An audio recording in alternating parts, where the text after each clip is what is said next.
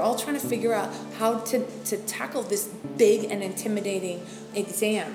And then we do the voiceover recording. And so kind of all of those pieces were just very time consuming. And so we thought that it would be easier for kids to kind of jump into economics as in the form of a story, right? It tells a story.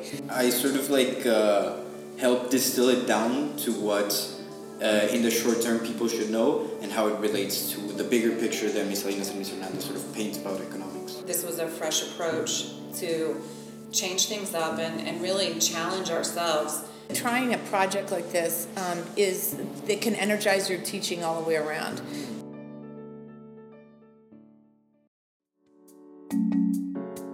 Hello, my name is Jose Alvarez. I'm here with Kari Austin, and today for our 10th episode, the last of our first season, we're here to talk about the Econic project of videos based on the AP Economics, which is a subject I know nothing about.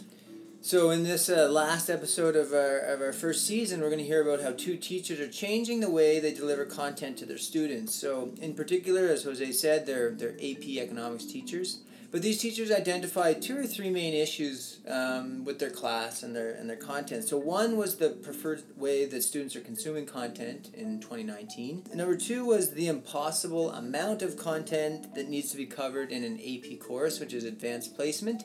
And just to give a little background, it's, you score a certain score on the advanced placement test, you get college credit. And number 3 is they did some research, and through students' feedback, there wasn't anything really out there in the market, whether it was YouTube or Khan Academy.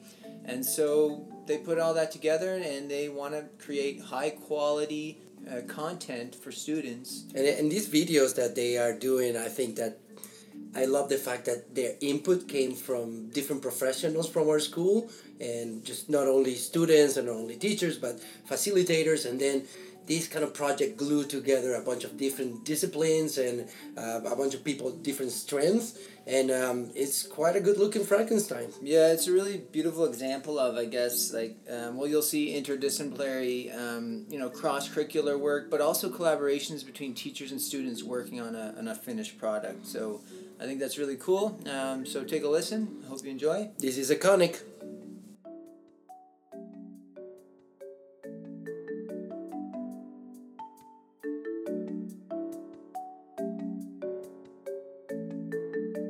Good morning, everybody. Thank you for being with us today. Do you want to introduce yourself to our audience, which is probably 8 people, but it's an audience. I'm Joelle Hernandez. I teach AP Economics as well as entrepreneurship, marketing, and accounting here at ASFM. This is my 3rd year here as a teacher. My name is Santiago Lopez. I am currently an 11th grade student here at ASFM, and I was part of Ms. Hernandez's and Mrs. Salinas AP Econ class. And also you were featured on episode, 7, the Robotic Eagles. Yeah, I was part of that one too. It's one of our most populars, actually. It's glad to hear that. Yeah, I'm Elizabeth Salinas. I've been teaching here at ASFM for the past 11 years. I've been teaching AP Economics for 9 years. And I'm very excited to get involved in this project. It was kind of a way for us to change up the way we taught AP Econ. All right, so we're here to talk about the Econic project, I believe. Can you just give us an idea of how the Econic project came to be or what it is? Sure. Like I said, we had been seeing our students change over time, right? The student that I taught AP Economics to when I first started teaching the class 9 years ago is different from the student that takes AP Econ now. And there's some important differences in the way that they study, they process material, they prepare for the class. So we're seeing a marked drop in the number of kids who are reading the college text. I thought that the problem was our old textbook, the McConnell Brew text. I was like, it's 10 years old. It's not relevant to kids. I wanted the newer Krugman version. This guy is a Nobel laureate in economics. I think he has a much fresher approach to the content, and I was very sure that the book was going to solve our problem, but that was not the case. So I don't think I'm ever going to buy another textbook again, actually, from after this experience, but we realized that kids weren't prepared for class. We felt it an enormous amount of lifting that we had to do to get the content out to them.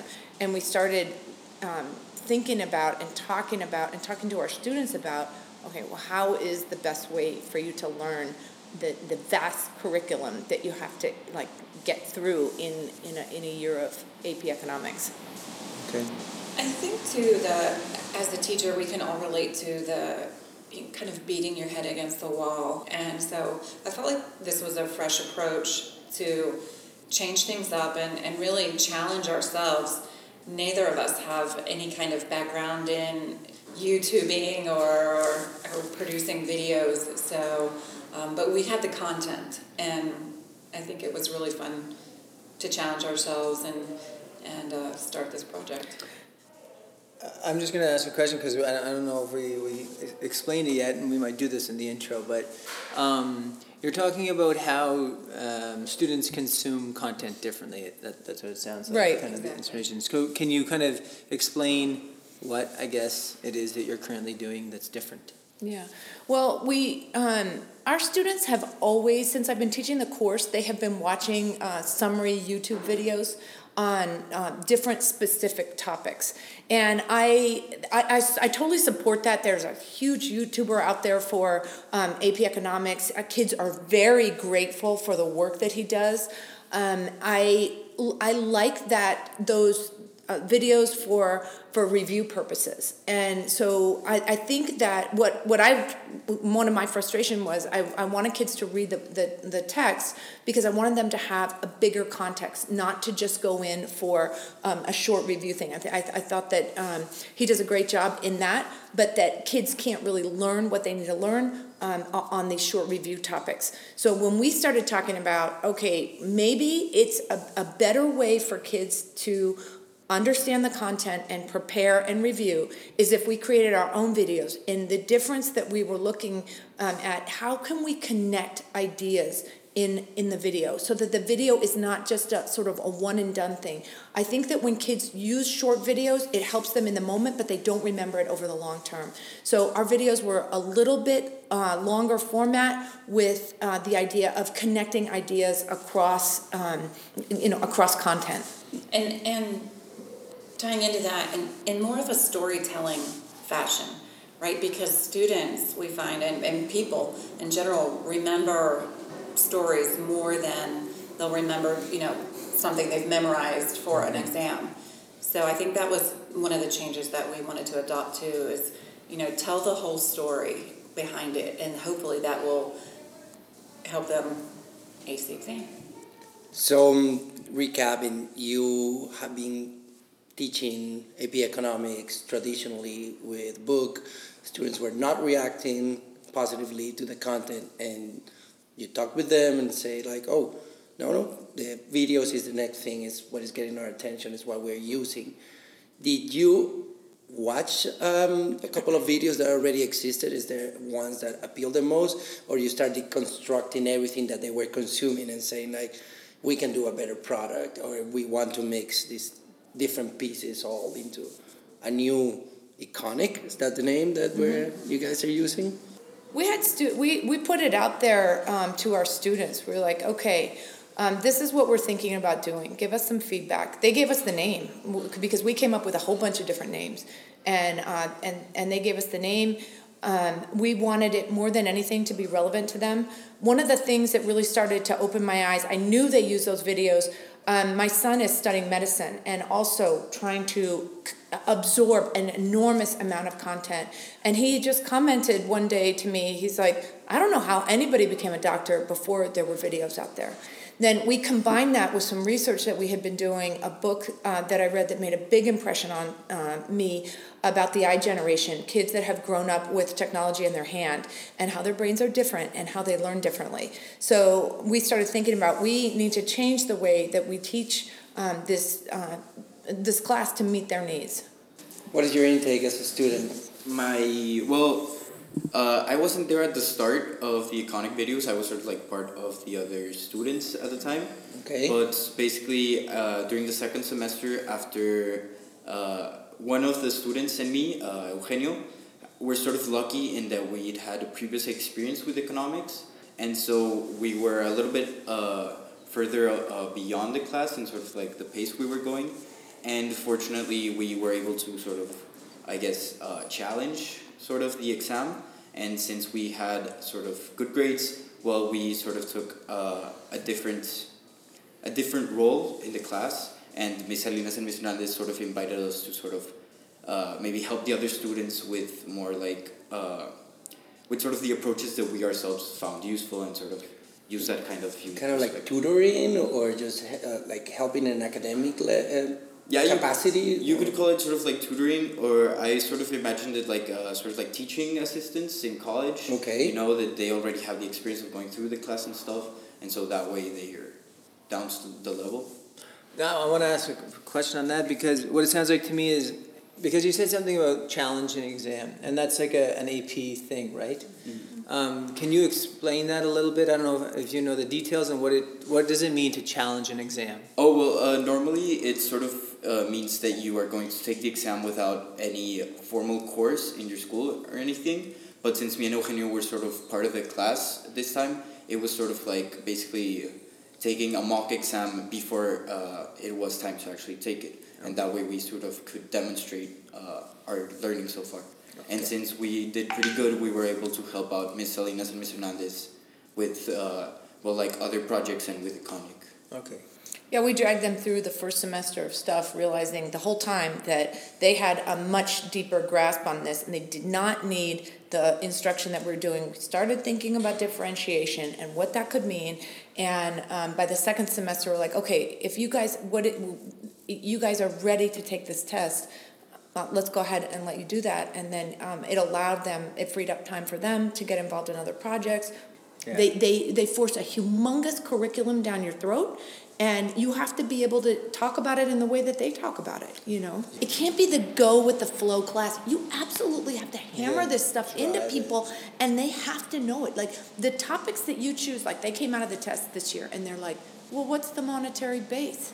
And I'm like, okay, a little known term, but, you know, the little thing that you didn't get to and you didn't teach, okay, they didn't, unless they got it from someplace. They could have gotten it from someplace else, but they're not ready for it. So I've had this class, and I've been like, how can I be more creative with it? How can it be more engaging? How can you get, and this has been, I think, by far, every other initiative I've ever had has been something that falls flat on its face. It takes time away from the class. Kids feel less prepared, and they're pissed at you that you started something like this because you left them less prepared for the exam. Yeah. So it's not that easy, tough, you know.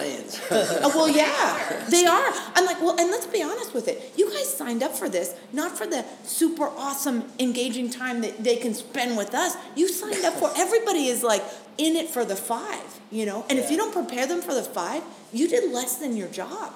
You know, and well, I didn't really understand the impact of that either until I talked to, I think it was Gerber who explained to me. He's like, you have to understand why kids want that 5, and he said like that can translate to, let's say if they go to a top university somewhere, well that 5 turns into $5,000 to $10,000 that someone might pay for a course. At least, well, in our courses, because we teach both microeconomics in one semester and macroeconomics, they sit for 2 exams. So if you were going to go to university in the U.S., that's 6 credit hours. That's 1 year of work. You put 1 year into it, and you get 1 year of work. We don't curate anybody up from the bottom. Like, this is not like a process where you filter and everything else. No, you're in, and we're here for this, and we're gonna. You should walk away from it exactly putting in the same time that you would for the principles or the beginning course in economics. like both semesters, and you put it out just in the same way that college does. So it makes a big difference. I mean, kids walk away with a semester of credit, or Yeah. So yeah, I mean, I don't look at it like everybody's like, does the grade really matter? Oh yes, it does. Yeah. The grade matters because your and it's 3 worth- is useful to your 1 or your 2 is useful to nobody. Your 3 is useful to very few schools. Your 4 maybe, but you're really in it for the 5. Yeah, you get a 5. It's like you just saved yourself, $5,000-$10,000, and of Exactly. course you don't have to take first year. So Yeah. it's like that. Yeah. That's like real world talk in there. That's what I love. I'm discovering all of this. It's Yeah. just like, it makes so much sense. Yeah. So it's not something like Just a number, there's right? more Yeah. flexibility in other classes around stuff like that, but there's zero flexibility in AP. You guys got a good, maybe a good market here. You start getting people their 5s through your videos, and So, okay, that worked for you, and then you decided to just join forces with them and like producing the videos? Well, originally I was working sort of on using what I'd learned in the class, in like basically using economics to sort of do projects in my other classes. For example, there was a research project where I used lots of the macroeconomic stuff that we learned to sort of analyze climate change and stuff. But once I sort of like felt more comfortable using economics in sort of like day-to-day life sort of, then Ms. Hernandez and Ms. Salinas sort of approached me and asked me whether I would sort of help them out with the videos and give sort of like a student perspective. So we recorded the intro portion to Econic, and then we recorded the first episode with just Ms. Salinas and myself, and it was very scripted, and we typed out every word. And so after we edited that with the help of Jorge Colunga and the digital arts folks, we came back and said, okay, we showed it to the students. What do you guys think? Give us some feedback. And one of the things they said was, well, it looks kind of scripted. So we thought, okay, what can we do to, so we don't sound like robots standing up there and like we're more engaging. And one of the things that we thought of was, let's bring in Santiago because he's very animated and I feel passionate about anything that he sets his mind to, whether it be robotics or economics or research, and that's how we invited him in. So he will appear in our second episode. It's interesting to hear the growth because we also struggled with the same thing with our podcast. We first did very scripted podcasts, and then when we'd listen back, we're like, wow, that just doesn't sound natural, and it was kind of choppy when we'd edit it. And so now we prefer, and we're still working on it, but we prefer like a more of an open storytelling like this rather than being very scripted. So yeah, I don't know if you're going to add something. Yeah, well, Jose, you were asking about at the beginning how we're different from the other YouTubers that are out there. And we purposefully set out, I think, like I said, I think the guy who's out there doing ACDC economics, Jacob Clifford, does a great job at what his niche is. And we're saying, well, what needs is he meeting and what needs is he not meeting?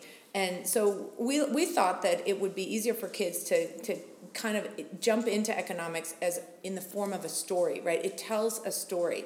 So we changed up our approach in the spring semester. We did an intensive deep dive into all 5 units. Right at the beginning, we gave 3 weeks to that, and then we took the rest of the time to like recycle back into those units so that the kids would hit the content multiple times during the semester.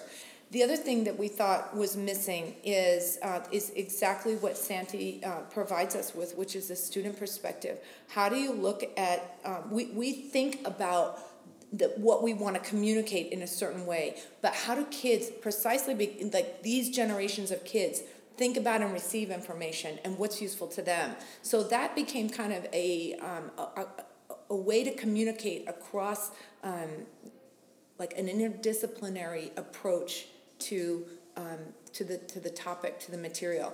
And when Joel mentioned the work that we did with Jorge Colunga and the digital arts, there was multiple groups of students also giving feedback into how visually do you want to look at stuff what is the way that we can talk about stuff that's useful, and how can we get feedback from kids so that we're constantly curating to what is useful to them. I mean, I think that's what was really driving us through the whole process. So your audience is still your class at this point. You want to? Is there a point where you want to extend this, or is a project that is based on ASFM and your current curriculum?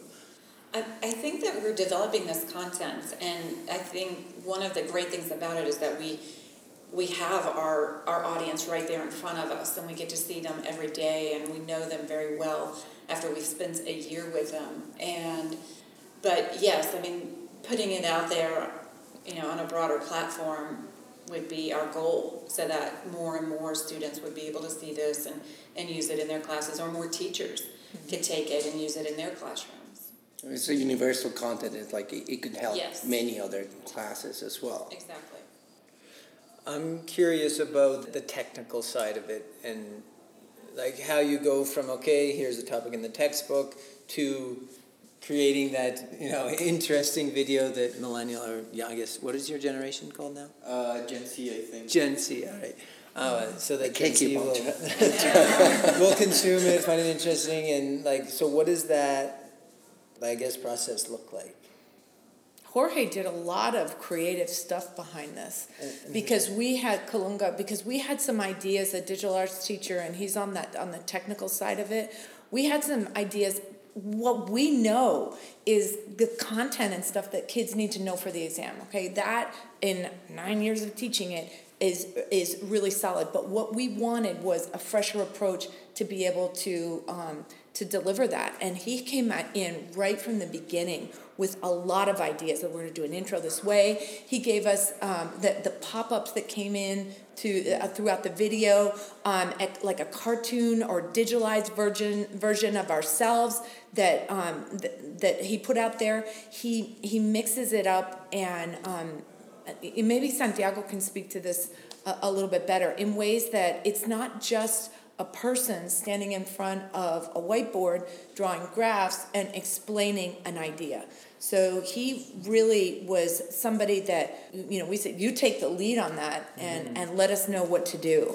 Yeah, we really took a backseat to the technological aspect of putting a YouTube video together. The digital arts students created that fly-in of the iconic and the sound, and they do all of the graphs that appear, and they created our avatars, and we've really done nothing.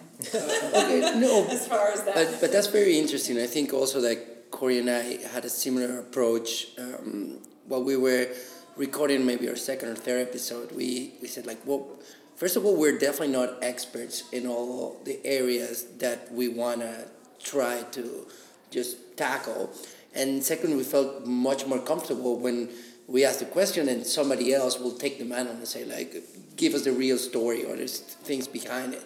And I think that that's very interesting in the way that you're doing it, that let's say, for instance, the next episode that you guys were mentioning with Santiago, how many people were involved in that episode? There's you two creating a content, there's Santiago doing... I sort of help distill it down to what in the short term people should know, and how it relates to the bigger picture that Ms. Salinas and Mr. Hernandez sort of paint about economics. And in terms of production, how many people were involved? Are they teachers? Are they students? Or... Both teachers and students. So Mr. Colunga would film us, and then I'm assuming he works with the students on putting it all together.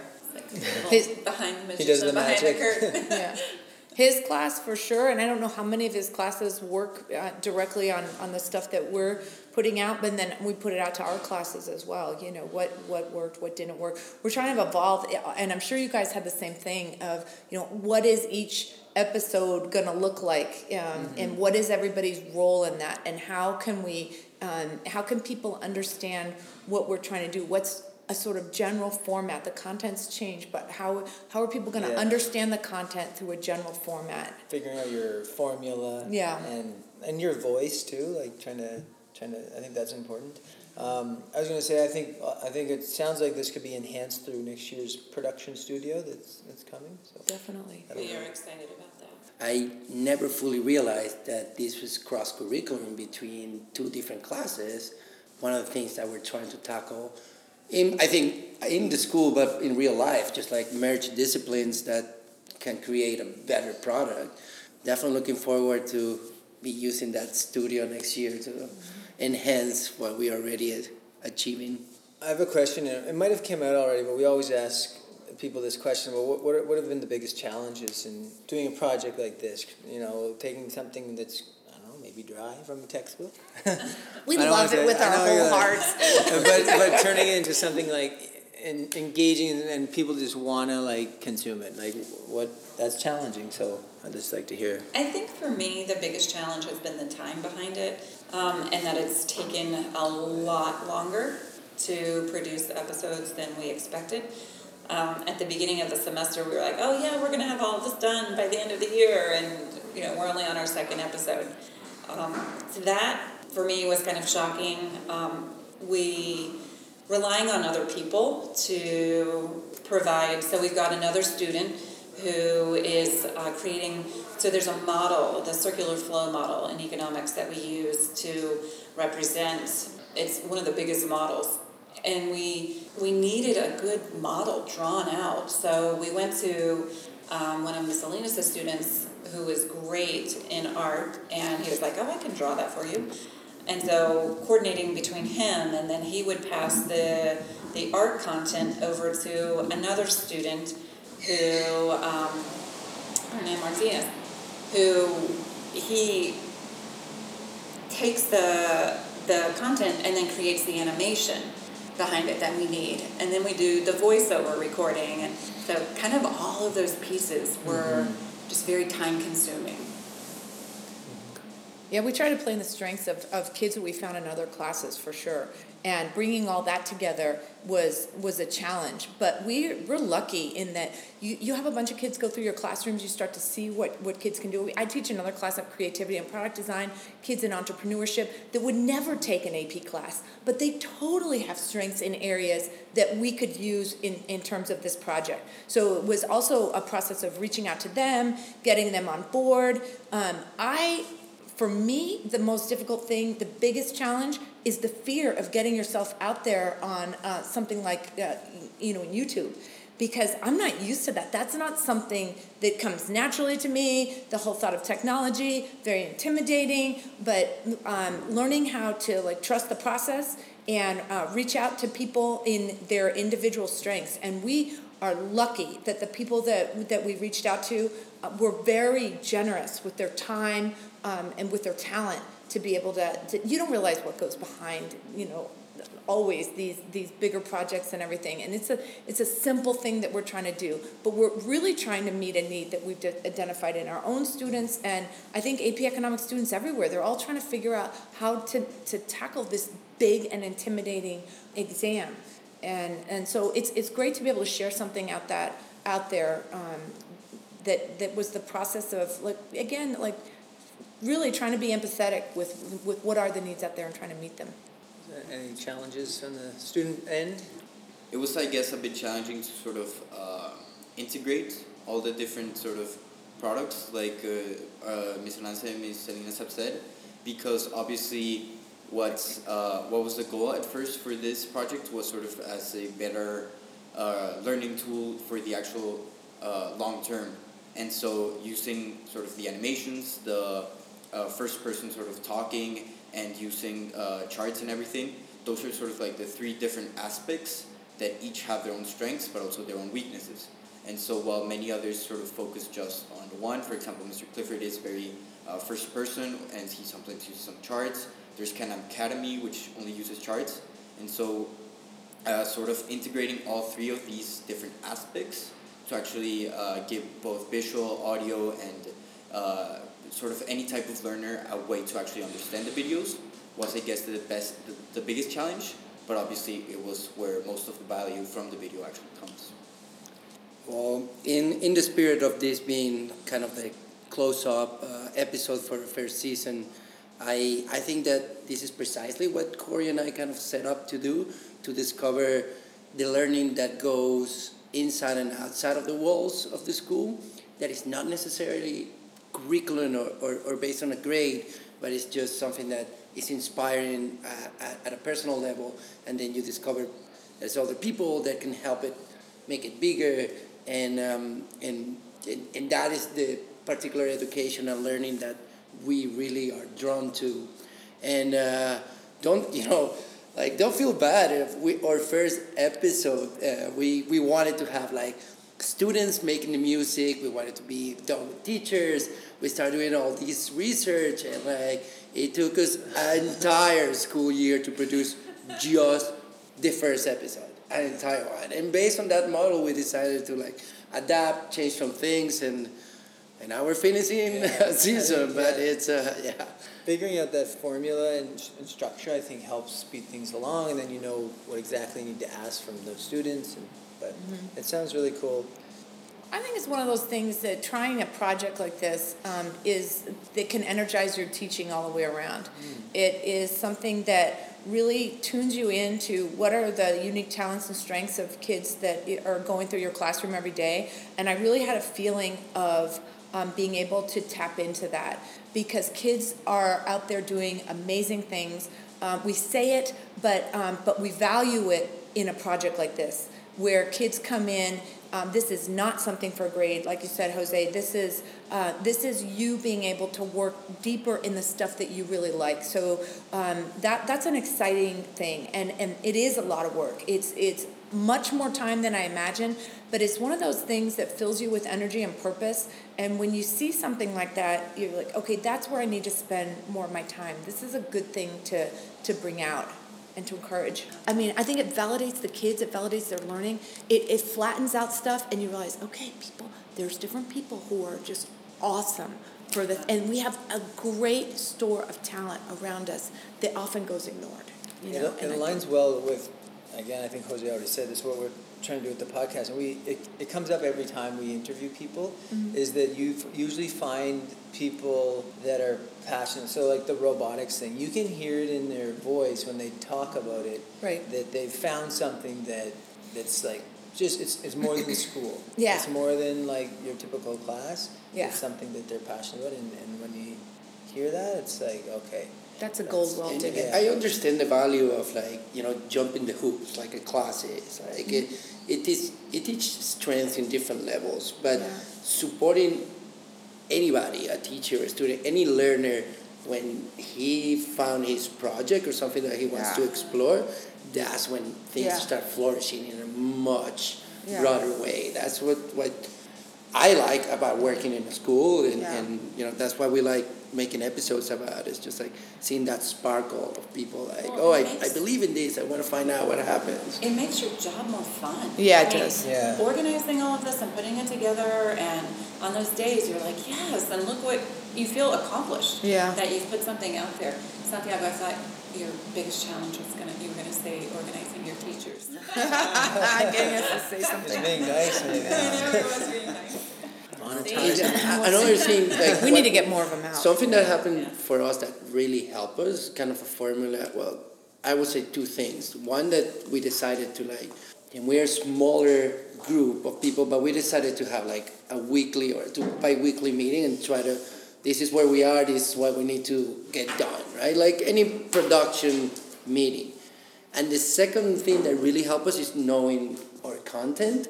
Because we know that we're going to have episodes that are going to be longer. Like the example of what you guys are doing that has a lot of digitalization and a lot of artwork and a lot of editing. Yeah. But then we compensated that with episodes that will be like, oh, this is very simple, very, very much shorter, more straight up. So we kind of start doing these are all the episodes that we want to record. These ones were definitely going to be harder to produce, so let's start doing that. And in the meantime, we'll just do the small ones so we can edit kind of creating that chart really helped us accomplish the weekly meeting helped keeping us on our toes. Schedule something like that. You guys, I gotta run. I got another appointment. And thank you so much. Thank you guys. I mean, it's awesome to be able to talk about this, and it's helpful to also hear your experience like around the podcast, Yeah, because yeah, it makes you think about stuff. It's very similar. Like We're in the what- same process. Yeah, what you need to do to bring this, like an idea, and I tell this to kids all the time, is only an idea until you execute something. So I feel an enormous responsibility to get better at this, to produce content that is timely and that can really help kids. And Yeah. that's what you want ultimately, you know. Well, now all of our 8 listeners are going to be, banging on the door. Where's your next video? Yeah, any comment, like and subscribe. Hard to see yourself on camera, man. I'd rather podcast and not have to look at my There's a reason why we're using a mic. Yeah. Thanks, Nancy. Thanks for Thank you. stepping in. Thank you.